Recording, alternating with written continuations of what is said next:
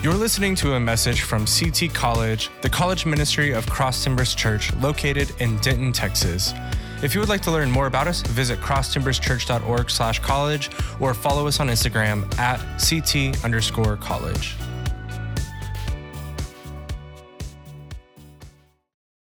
Amen. You guys can go ahead and grab a seat, grab a spot. Hearing that song, New Wine, kind of as I was standing there worshiping with you guys, kind of brought me back to about 3 or 4 months ago when I had first come back to Texas after staying at home for a month after my dad had died. And we had a staff gathering together. I think we call it Engage, and we do it like once a month. And they sang that song. And I just remember sitting in the living room, which is at our Denton campus right here, just across the way, and just like crying my guts out to that stinking song. Because for the longest time, since that song had come out, I would sing, like, in the crushing, in the pressing, God, you're making new wine. And I would sing that, and it was kind of like, okay, well, that's pretty cool. I like some new wine. I mean, new life, new power, count me in. But it wasn't until June 25th, 2018 that, like, man, in the crushing, like in the pressing, God is making new wine. And the difference, hear me, of singing those words, or even just like knowing these things about God, versus down into the marrow of your bones, believing those words and knowing God. The difference between knowing about Him and knowing about truth versus knowing Him and experiencing truth. And it's been in this weird season of my life that like things have just become really, really raw and really, really honest. And so like my hope tonight is just to be really, really raw and like really, really honest about this difference for us of knowing about God and knowing these truths versus knowing God and knowing these truths.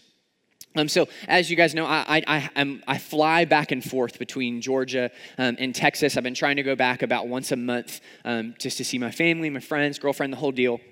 And every single time you get on a plane, right, they have to run through their like safety instructions. Everyone still has their headphones and no one's listening. And our sweet lady, sweet man, get up there and they show you how to put a seatbelt together, and you're like, no crap, I am 24, we can do this. And then they talk about that, and just in case the airplane experiences an irregular change in air cabin pressure, there will be some oxygen mask. You guys know what I'm talking about? And the oxygen mask will fall down. And then I always say this one line, right? Please be sure to put on your own mask first before helping someone else, right? Are you tracking with me? Isn't it interesting that even the airlines have this concept, this idea that we have to have our own source of life before we can be an asset or be an assistance or be a help to giving someone else the source of life. Does that make sense? And so I start there. I say that today because I guess the question I would ask is that how many of us are truly committed to having our life source, our oxygen mask, if you will, put on before we begin to focus and begin to look at trying to put this life source on for someone else? So think about this in our Christian context, right? Like how many times have you sat here and listen to God's word be taught by me or Andre or Toby, or maybe there's another church you've been to, someone you listen to online, and you hear it and you go, man, I wish my brother would have heard that. Like, I so definitely wish that my mom, like, I'm telling you, my mom, like, please, like, she needs that word. Or man, my roommate, I'm telling you, if they talked about cleanliness, they need to do this to my roommate ASAP. And it's this natural inclination in us to begin to push the life source, right? Push the truth on someone else. It's not that we don't think we need it. It's just we kind of brush by it. And so my hope tonight is that in the midst of the messes that we may be in, I know it's the post-midterm thing, everyone's tired, it's cold outside, that you and I would not just brush over the story we're going to walk through tonight, but that tonight's word from the scriptures would be like that breath of oxygen after you have held your breath in the swimming pool. And you come out, that it is refreshing to your stale lungs. Because the past 4 months of my life, friends, I have found out that if I do not put the stinking mask on first, I am a terrible help to others. And so I want for us to get into the scriptures tonight, get into God's word tonight and breathe in this oxygen of this person named Jesus. So if you've got your Bibles, and I hope you do, we're going to be in a familiar story, John chapter 13. Honestly, one of my favorite passages of scripture, because this gives us such a good idea about who the person of Jesus is and what he's like. So John is the fourth book of the New Testament: Matthew, Mark, Luke, and John. If you want to flip there with me. If not, there'll be some of these verses will be on the screen, not all of them, because I'm going to be honest, as I was like wrestling with this, the message has changed because God's been like messing with me a little bit. So John chapter 13, and just to give you a roadmap of where we're going tonight, and then we'll get into it, I promise. John 13, this is the roadmap. We are going to look at the story. And then after we look through the story, we're going to get a couple principles. And then from those principles, I'm going to give us some steps, because here's my promise to you guys. I always want for your Tuesday morning to look different because you were here on a Monday night. A Christianity that doesn't change your life is a waste of time. A Christianity that doesn't make your Tuesday morning look different is a waste of a Monday night. I'm not just here to make us feel better. I want us to be people who are different, who are changed. So John chapter 13, now let's get going. This is God's word for you tonight. John chapter 13, verse 1, God's word says this: it was just before the Passover festival. Jesus knew, everyone say knew that the hour had come for him to leave this world and to go to the Father. Having loved his own who were in the world, he loved them to the end. The evening meal was in progress, and the devil had already prompted Judas, the son of Simon Iscariot, to betray Jesus. Verse 3, Jesus knew, everyone say knew that the Father had put all things under his power and that he had come from God and was returning to God. Verse 4 and verse 5, this, and we'll stop. So he got up from the meal, took off his outer clothing, and wrapped a towel around his waist. After that, he poured water into a basin and began to wash his disciples' feet, drying them with the towel that was wrapped around them. So in these 6 verses, what's going on here? So let's walk through the story, right? Story, principle, steps. First thing with the story. So the details tell us that it's around the Passover festival.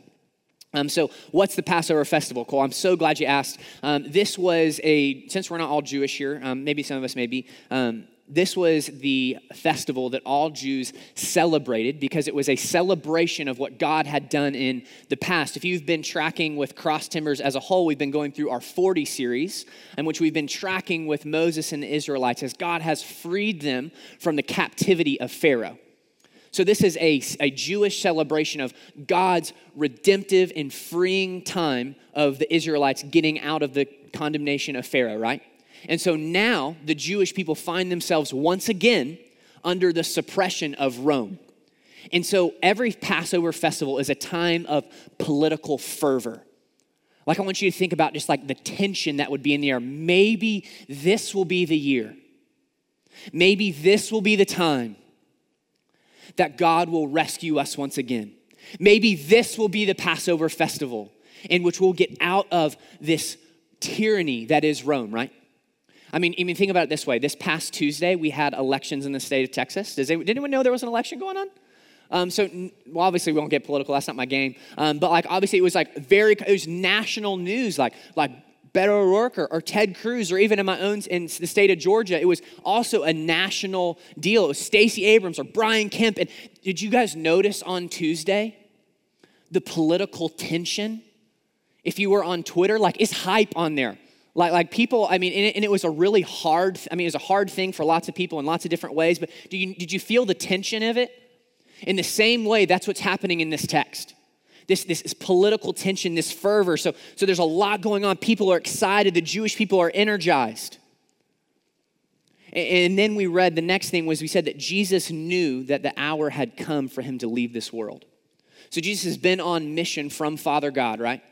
To save eternity. He knows that the hour is coming, that it is time for him to die on our behalf. So it's like we're getting towards the end. This is a crescendo moment. It's like we're building to the climax. And then that second Jesus knew, also Bible study tip, whenever it repeats things, look for it. So Jesus knew in verse 1, Jesus knew in verse 3 that the Father had put all things under his power and that he had come from God and was returning to God. So look at this. Think with me. Do you catch it? There is political tension. Is this the year that God's going to set us free? The Jews are excited. They're anticipating something new, right? And then Jesus, he knows that his time has come, that it's about that time for everything to change, for me to flip the world upside down. And then that last thing in verse 3, look at it, that the Father had put all things under his power. That Jesus literally had all the power. All things have been put under the authority of Jesus Christ. Political fervor and incredible excitement and intensity. It's about time for me to go. And all things have been put under my power. The story is building. And if you're anything like me, you're expecting there's going to be this giant moment that Jesus is going to come on the scene with fireworks. I'm the Son of God. I've come to save everything. You're right. This is the Passover. I'm the one. But what does Jesus do? He gets up from the table, dresses like a slave, and begins to wash his disciples' feet. Not the political hero that we expect, but the loving, self-sacrificial, serving God that we need. That in a time of political unrest, Bob Goff said this on Twitter this past week, everybody has an opinion, be an example. That Jesus doesn't just come with an opinion or with fireworks or a climax or a crescendo, but rather Jesus takes off his outer garments and grabs a towel and he puts it on. And Nathan, you can come on. And what you see here is this would be the attire or the garb of the lowest slave. And just imagine they're eating dinner and all these things are true and Jesus gets down at his disciples' feet, each and every one of them, and he begins to wash. Is that cold or tickle? Okay, good. So the disciples were also laughing, just in case you were curious. And so Jesus is doing this incredibly undignified act. That this was, to one, slavery is never okay, by the way, just in case you are curious. And so this was the lowest of low. This was the most undignified, embarrassing task that anyone would do. I want you to imagine with me right now, even close your eyes and think about this. In ancient Jerusalem, with some really ragtag chacos, no sewage system, no Dallas trash, and just dusty roads. Sewage running through the middle, no cars, no UNT bus, no Uber. In the filth of these feet. And Jesus, at a time of political excitement, knowing that his hour had come, knowing that the power of God had been given to him, gets up from the table to wash his feet. Nathan, you're good. Thank you. Do you see how wild our Jesus is? That he did not come to rule, even though he will, but he came to serve. A couple of weeks ago, we talked about that strength is for service, not status. That true power is found by going down to serve, not by going up in status. So what do we see from this story is that Jesus audaciously, sacrificially, embarrassingly serves. that our God got down to the feet of men to wash them clean. And so, yes, there was this normal, this was something that had to happen. And so there is a literal physical washing that took place here. But there is very much so a spiritual reality that Jesus is alluding to here as well.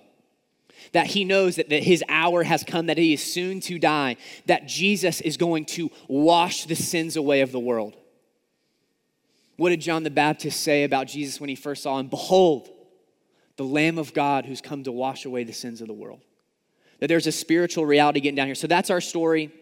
So what are some principles that we can take away from this that can help change our lives, change our Tuesday morning? If we go back to verse 1 and verse 3, I had you guys say it out loud with me that Jesus knew that the hour had come, and Jesus knew that the Father had put all things under his power. And so here's the first principle, and I really hope you hear this, is that knowing is never enough. Knowing is never enough. That if Jesus would have just known these things and then never done anything with it, it would have been a waste. That if he would have never gotten up out of his seat and washed his disciples' feet, then he would have missed the boat. He would have missed the point. And in the same way, if you just know stuff about God, but aren't doing anything to love and serve people, it's a waste. To know this book, if this book does not cause you to love people more, you're reading it wrong.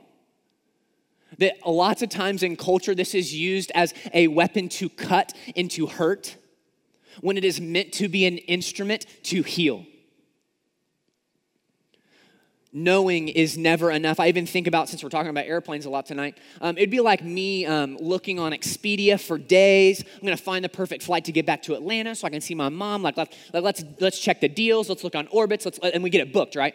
And then I finally make my way to DFW, and I'm like studying how much time I need to get there, how much the TSA line going to be. Like, here's historically how much the TSA line is, but like maybe it'll be a little different. It's a Thursday, so a lot of people travel on Thursdays. Like, let's get through the security line and make sure I have my iPad and my laptop in separate cases. Like, I've done all the research. We're good. And then I get to the gate, and I'm looking, and I'm like, okay, make sure my times are right. I've got my seat assigned already. And then the people for Delta are sitting there, and they're beginning to say, okay, like, you guys are welcome to come on the plane.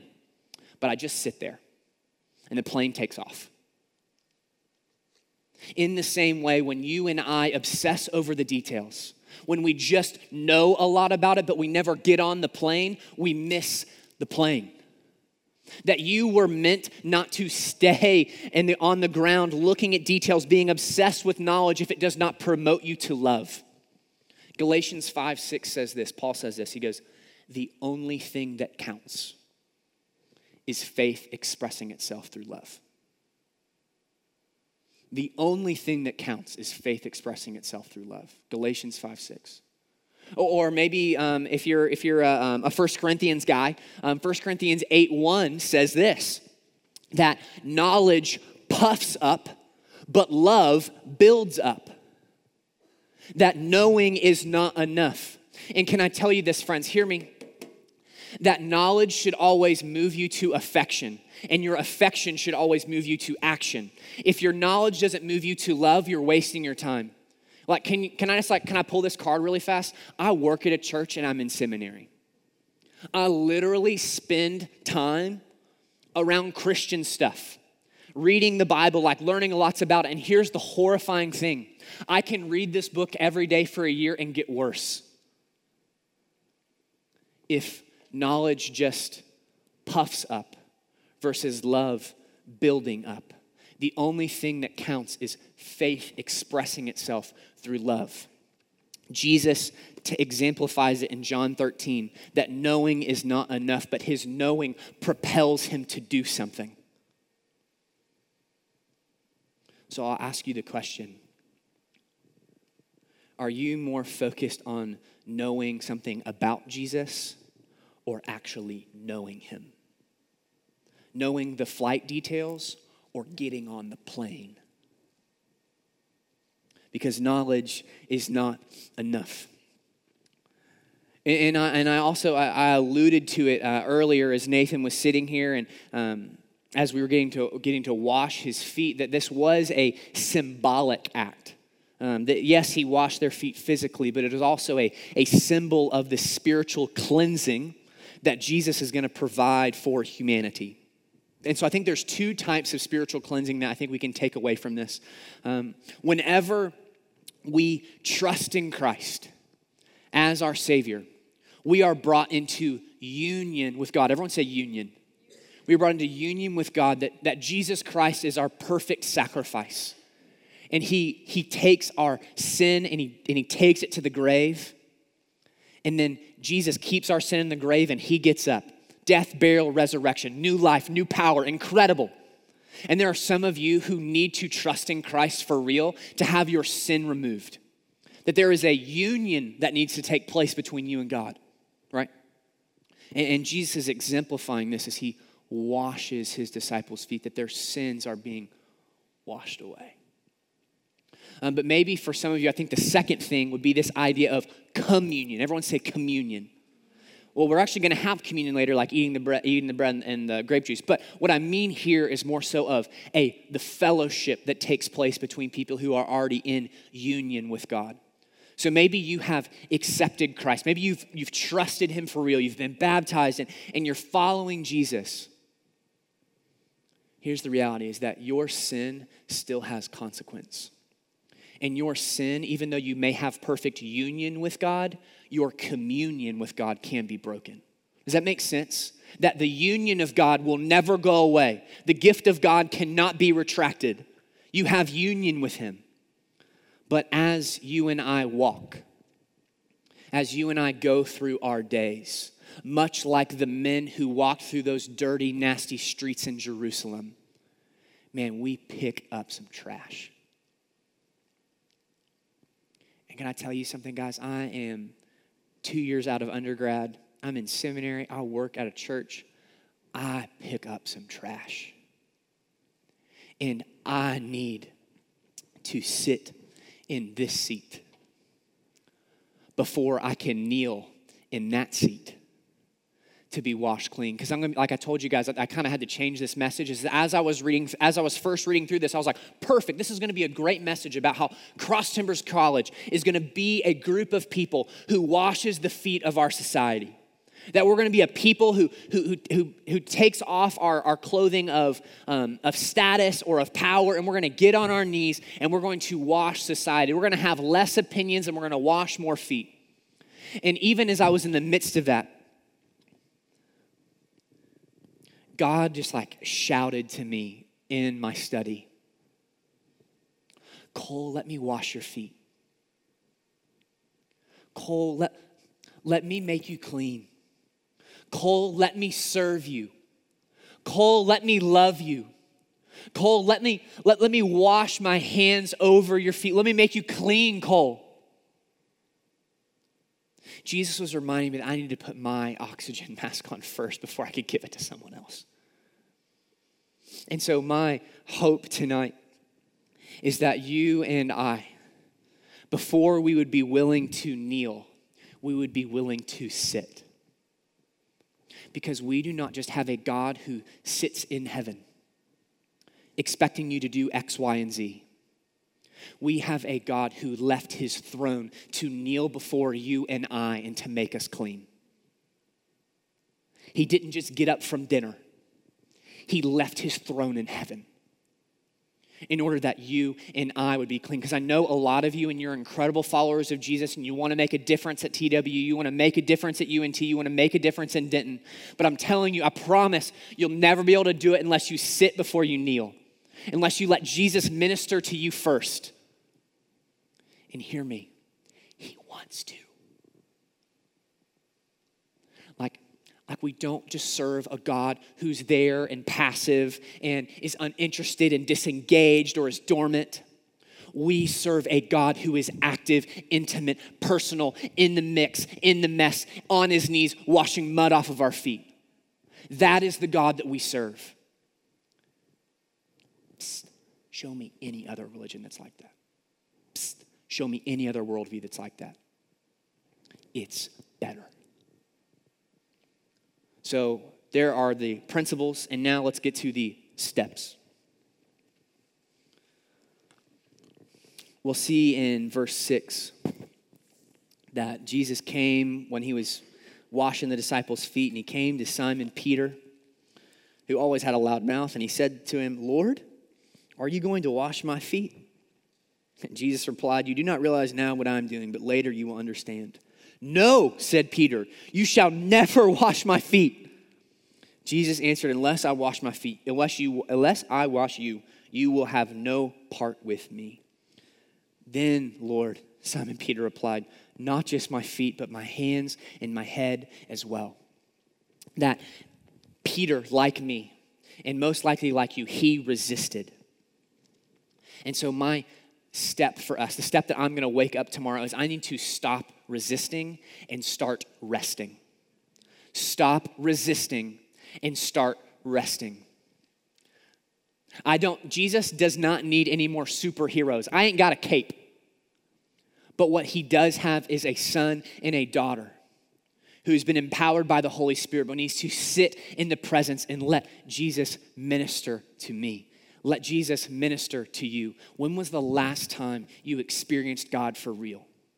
Not showed up at CT nights, not went to church, not went to XYZ ministry. Experienced God for yourself. Because if we try to minister from a place of unrest, we will be bad servants. May we be a people who sit before we kneel. And then once we do that, friends, the words of Jesus in verse 13 says, "You call me teacher and Lord, rightly so, for that is what I am. Now that I, your Lord and teacher, have washed your feet, you also should wash one another's feet. I have set an example for you. Set an example for that which you should. Set an example for that which you should. What the heck? Refreed. Verse 15. I also should wash one another's feet. I have set you an example that you should do as I have done for you." And lastly, this is basically, go listen to the last message on the podcast that I did. Like, be the one who serves. That once you sit, kneel. That once you have been ministered to by Jesus, then stinking wash the feet of society, because I'm telling you this, that if, in order for us to make a difference, we have to be different. And I'm not saying physically wash people's feet, but I'm saying that I don't see a lot of people washing feet. I see a lot of people sharing opinions, Christians and non-Christians included. And so would I take on the example of Jesus and get out of my seat and get on my knees and wash their feet? Man, you guys can go ahead and come back up.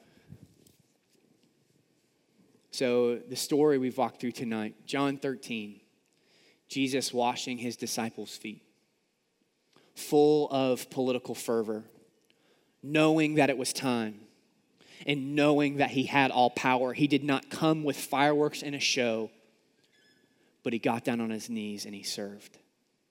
And for you and I, college students and young adults in 2018, we can know that knowing is not enough.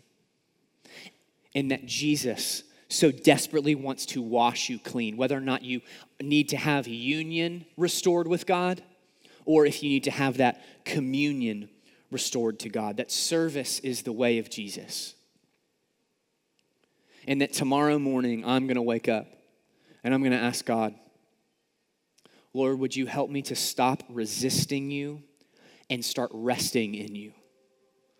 God, would you help me to stop resisting you and start resting in you? And then from that place, friends, we serve.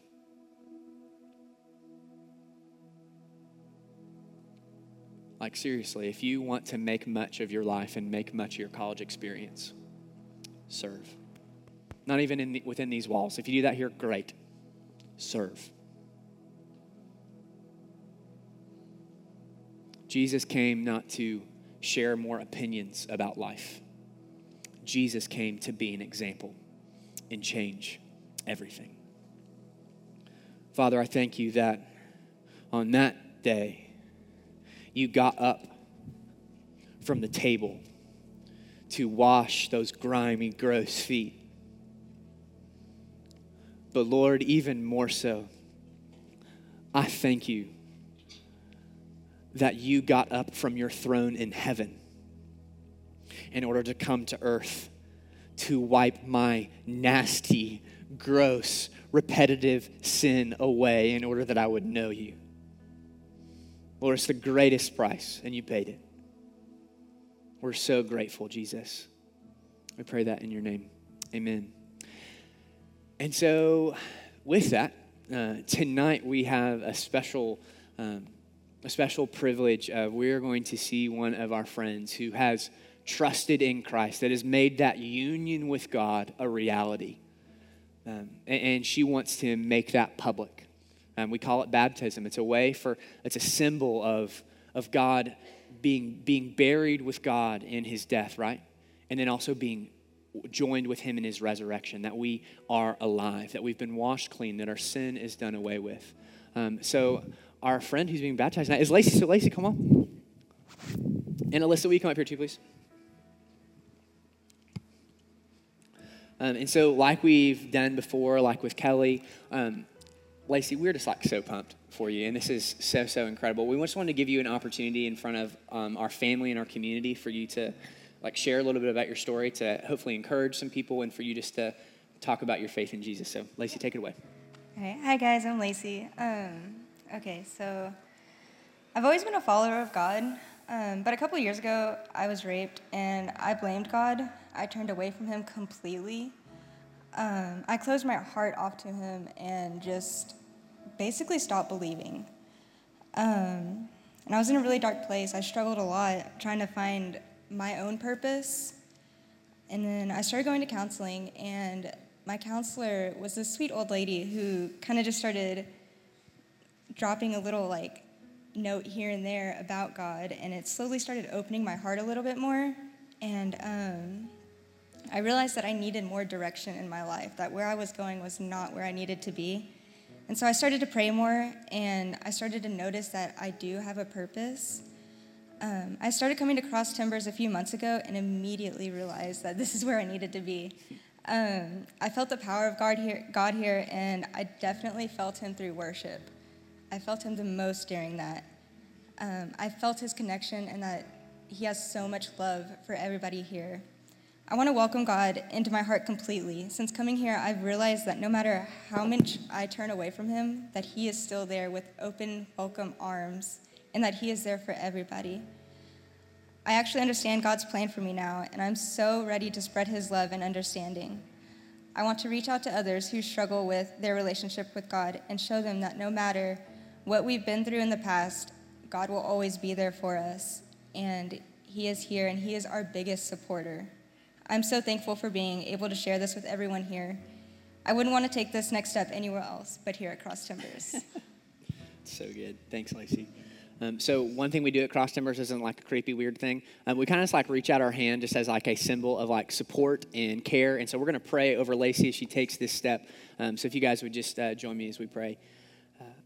Father God, thank you for Lacey and for her trust in you. God, thank you that you have opened her eyes to the beauty of the gospel. And God, that all of those awful things, God, those terrible things, Father, that you are above it all, God, and that you turn those things to good. So God, I just thank you for Lacey's heart and for her willingness to stand before these people and tell her story. And God, knowing that this is just the beginning. God, this is just the beginning of more freedom, just the beginning of more joy, just the beginning of more purpose. So we just, we praise you for Lacey's life and for this new life she has in Jesus. We pray that in Jesus' name. Amen.